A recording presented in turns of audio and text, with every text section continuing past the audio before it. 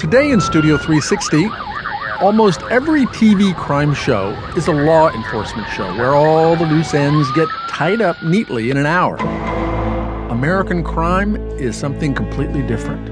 Roberta and I, we came to this country the right way. And we always told them do things the right way. The series depicts the complicated impact that a real crime has on complicated real lives, victims and criminals. I'll talk with the show's creator, John Ridley. Plus, the big deal indie rock band Modest Mouse has been together for 20 years and put out 5 albums. So, shouldn't it be getting easier by now? This record might have been the closest to anything killing me ever, up to and including people literally trying to kill me.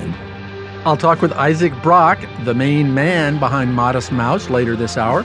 I'm Kurt Andersen. That and more is ahead in Studio 360 from PRI and WNYC, right after this.